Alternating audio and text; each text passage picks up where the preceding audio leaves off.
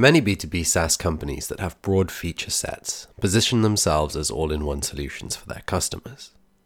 Now, on the surface, this might seem like the right approach because there are many acute problems that you can solve for customers. But more often than not, all-in-one positioning hinders rather than benefits the appeal of your product. That's because it creates three significant obstacles that are hard to overcome. Firstly, switching risks. Anytime a business switches SaaS products, there's a cost in time and effort to learn the new solution and adapt it to their workflow. This can be difficult enough when your product replaces a single solution, but all-in-one positioning implies that it can replace several and often many tools in a business's tech stack.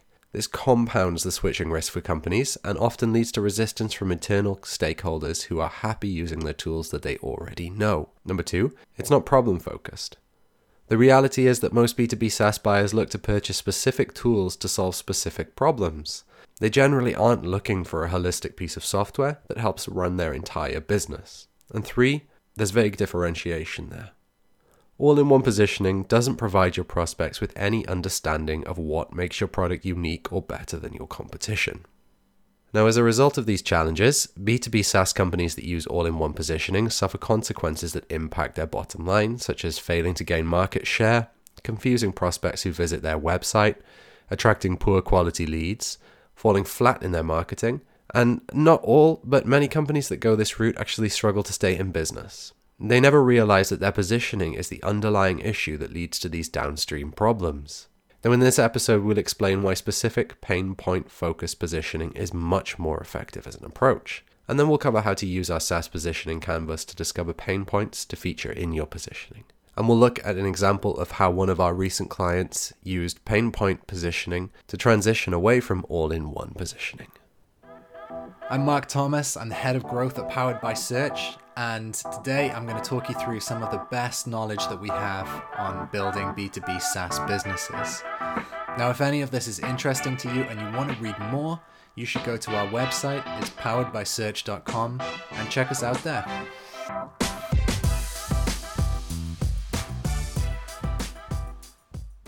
Make no mistake, we're not saying that you shouldn't build all-in-one software. You definitely can. But what we are saying is that all-in-one positioning often leads to friction and resistance when it comes to marketing and selling your product. Now, there are exceptions. For example, some companies, like Notion, manage to make all-in-one positioning work, and they do that really clearly, but most don't. Instead of all-in-one, you should narrow down your positioning to communicate the biggest pain point that you solve for customers, and then use that to differentiate yourself, grab the interest of prospects, and get your foot in the door. Once you've earned their trust and solved one painful problem for them, you can begin to educate them on the other problems that you can solve. Show them how your other features solve those problems, and upsell them to expand product usage over time. Now, a great example of a company that positions itself this way is a link shortening company called Short.io.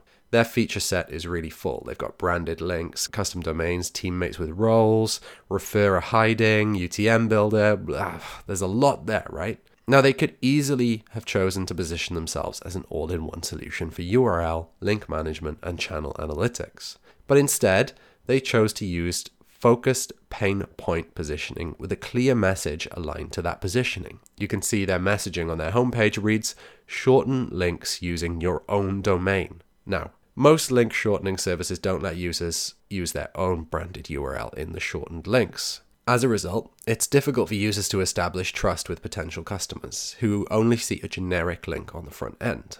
Now, by narrowing their positioning, they're able to avoid the common pitfalls of the all-in-one approach, like switching risks. Short.io isn't trying to convince prospects to choose their product based on a broad set of features. Instead, prospects are asked to decide based on a single feature that addresses a crucial pain point. And because their positioning is problem-focused, it's more aligned with the way that B2B SaaS buyers make purchasing decisions. Remember, they buy to solve a specific problem with a specific tool. Now, in this context, that problem is the inability to establish trust with potential customers due to generic shortened links. Finally, Short.io's pain point-centered positioning differentiates itself from the competition. Other link shortening services don't usually enable users to use their own domain when creating custom links right out of the box. But Short.io's promise is to enable users to shorten their own links with branded URLs. Through this simple decision to go narrow rather than wide, Short.io can overcome the obstacles that companies using all-in-one positioning typically face. Now let's say you want to follow suit and use pain point positioning for your own company. How do you figure out which pain points to focus on?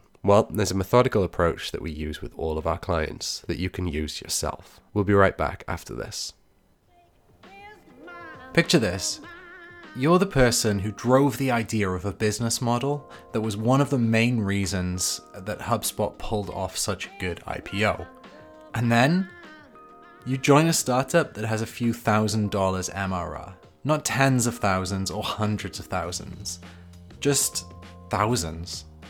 Find out more about why Pete Caputa made that big career move and how he grew Databox from a few thousand MRR to hundreds of thousands. That's episode 2 of Inflection Point, available wherever you get your podcasts. Back to the show. Now, we've created a tool that helps you clarify the biggest pain points you solve for customers and implement that into your positioning. We call it the SaaS Positioning Canvas. There's a long article on how to use the SaaS Positioning Canvas on our website, which I fully recommend that you go and read. I'll put the link into the show notes. But we're going to work through an example of how to use it here. So the Canvas provides a 7-step process for defining what makes your product different in the context of problems that you solve for your target audience. Now, if you want to redefine your positioning, you can use this Canvas to figure out which pain points to focus on. We recently did this exercise with a client who had been using all-in-one positioning. Now, they provide professional services management software, and they'd gone all-in-one because they offer a wide feature set for centralizing the majority of business operations, and also it's because it's what every competitor in their market has done. But by working through the Canvas together, we discovered that the pain point that their customers actually have is that running a professional services firm, like an accountancy for example, is chaotic. All the spreadsheets, client communication, billing, and document management happen with disparate systems, and business is difficult to manage and scale as a result. So, to demonstrate how this works, here's a summary of the points that they identified in the Canvas, and the new pain point positioning that they decided on with us. Step 1. In the first phase of the Canvas, your goal is to find out what's missing in your prospect's current process or toolset. This boils down to deciphering what your ideal customer's fears, frustrations, wants, and aspirations are. Next, you determine the cost of not fixing the problem your customers currently face. And then finally, to build upon that tension, you combine the cost of not fixing the problem with an explanation of why it's been so difficult to solve. So let's take our client as an example. What's missing in their customer's current process or toolset? Well, things like client communication and the workflow around critical tasks like invoicing, coordinating, account management, and onboarding clients is inefficient. They're struggling to manage the mess of their current process, and they're using a lot of tools, some not purpose-built, and they lack consistency of process and clarity of their data. Then we'd ask how much is not fixing the problem costing them. There were 2 customers here. So for directors, current systems are creating busy work, and that means that they can't take on additional work without adding more staff, which stagnates the growth in their firm ultimately. And then the other customer type is the office manager.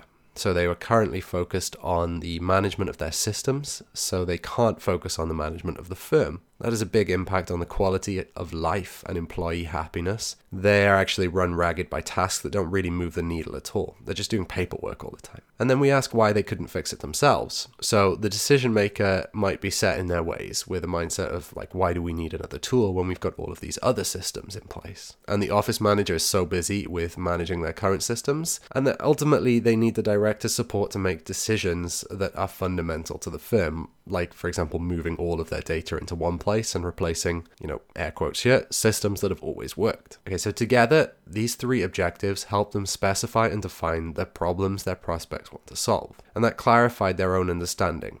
It allows them to communicate that they understand those desires in a way that resonates more with prospects. Step 2, we talk about the promise. Now, in order to create differentiation in your positioning, you first need to understand the promises your competitors are making to the market and the way that they're positioning themselves. So step 2 of our canvas involves looking at your top 5 competitors and listing the promises that they're making to prospects. Now, when our client did this, they found that their competitors are all making the same basic promises. We make work easier so you can profit.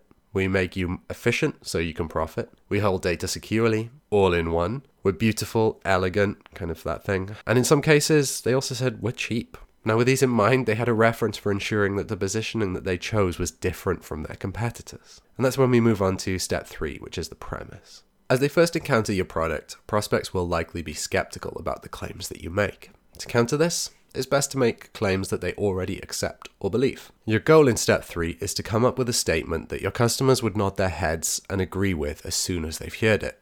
The right premise will help you build connections with your prospects right away. In the case of our client, they determined premises for their 2 main buyer persona. Number 1 is the decision maker. They're a director in the firm. And they'll say things like, managing a firm is chaotic. There's too much work, too little time. The business would be amazing except for the clients, and we can't live with them, but we can't live without them. Second profile is the influencer, or the office manager in this case. Now, managing directors are love-hate. So they're bossy, they're pushy, they're egotistical, stubborn, but we kind of love them for it. So how can you find the right claim to make in your positioning? Well, one way is to imagine yourself walking into a party full of potential customers. To blend in, ask yourself, what is the joke that you could tell that they would all laugh at because it's a shared belief about their industry?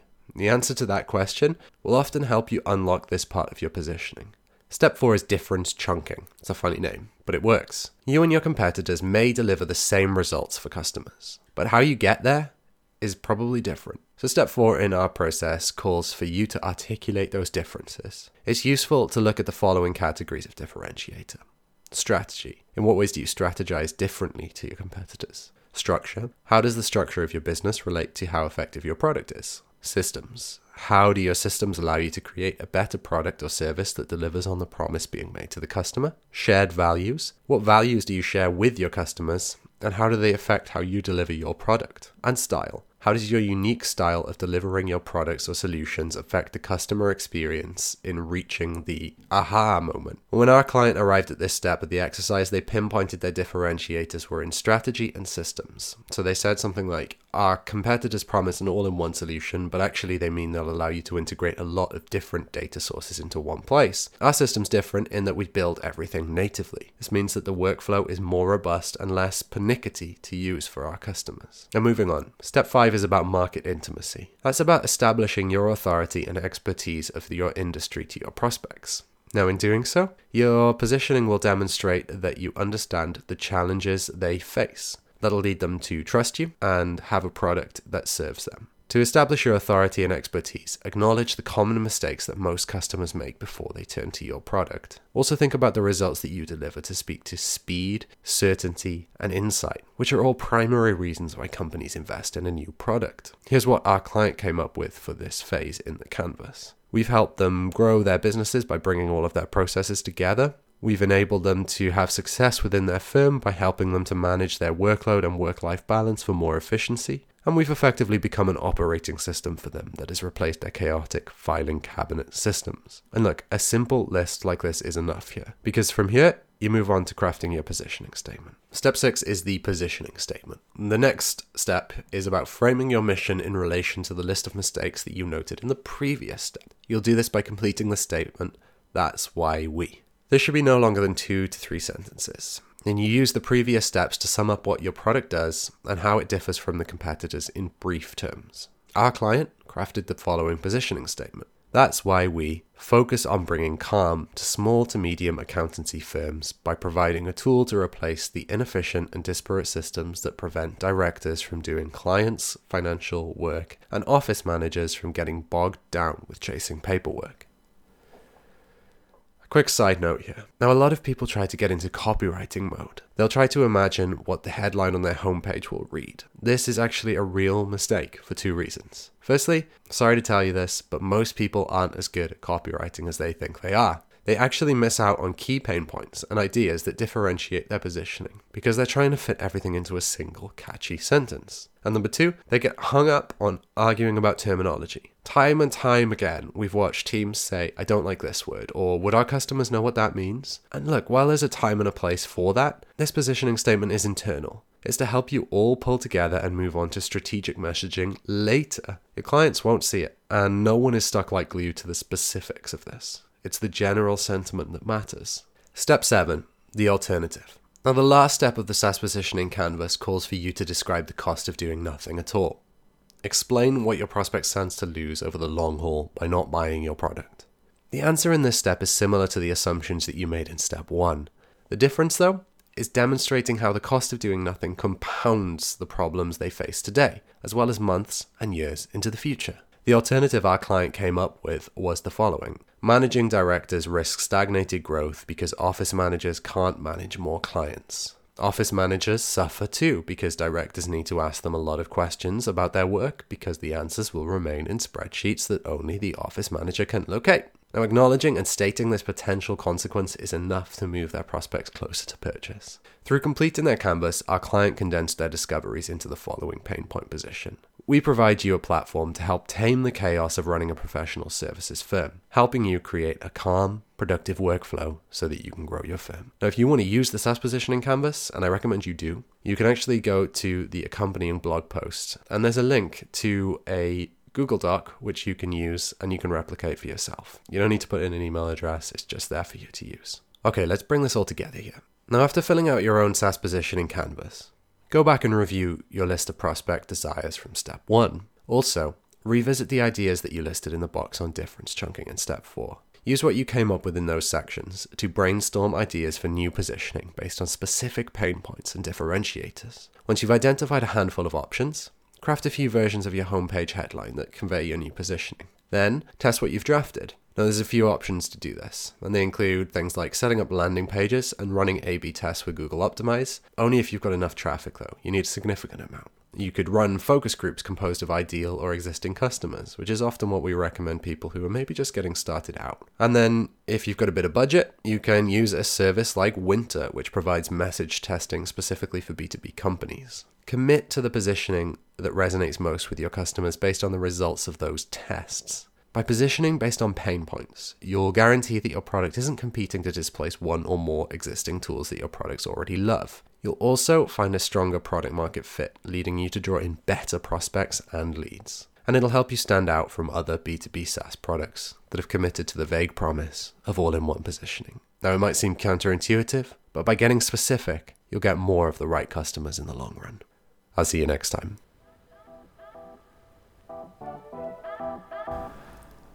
So if you enjoyed that today and you want to do something about your B2B SaaS marketing, you should get in touch with us.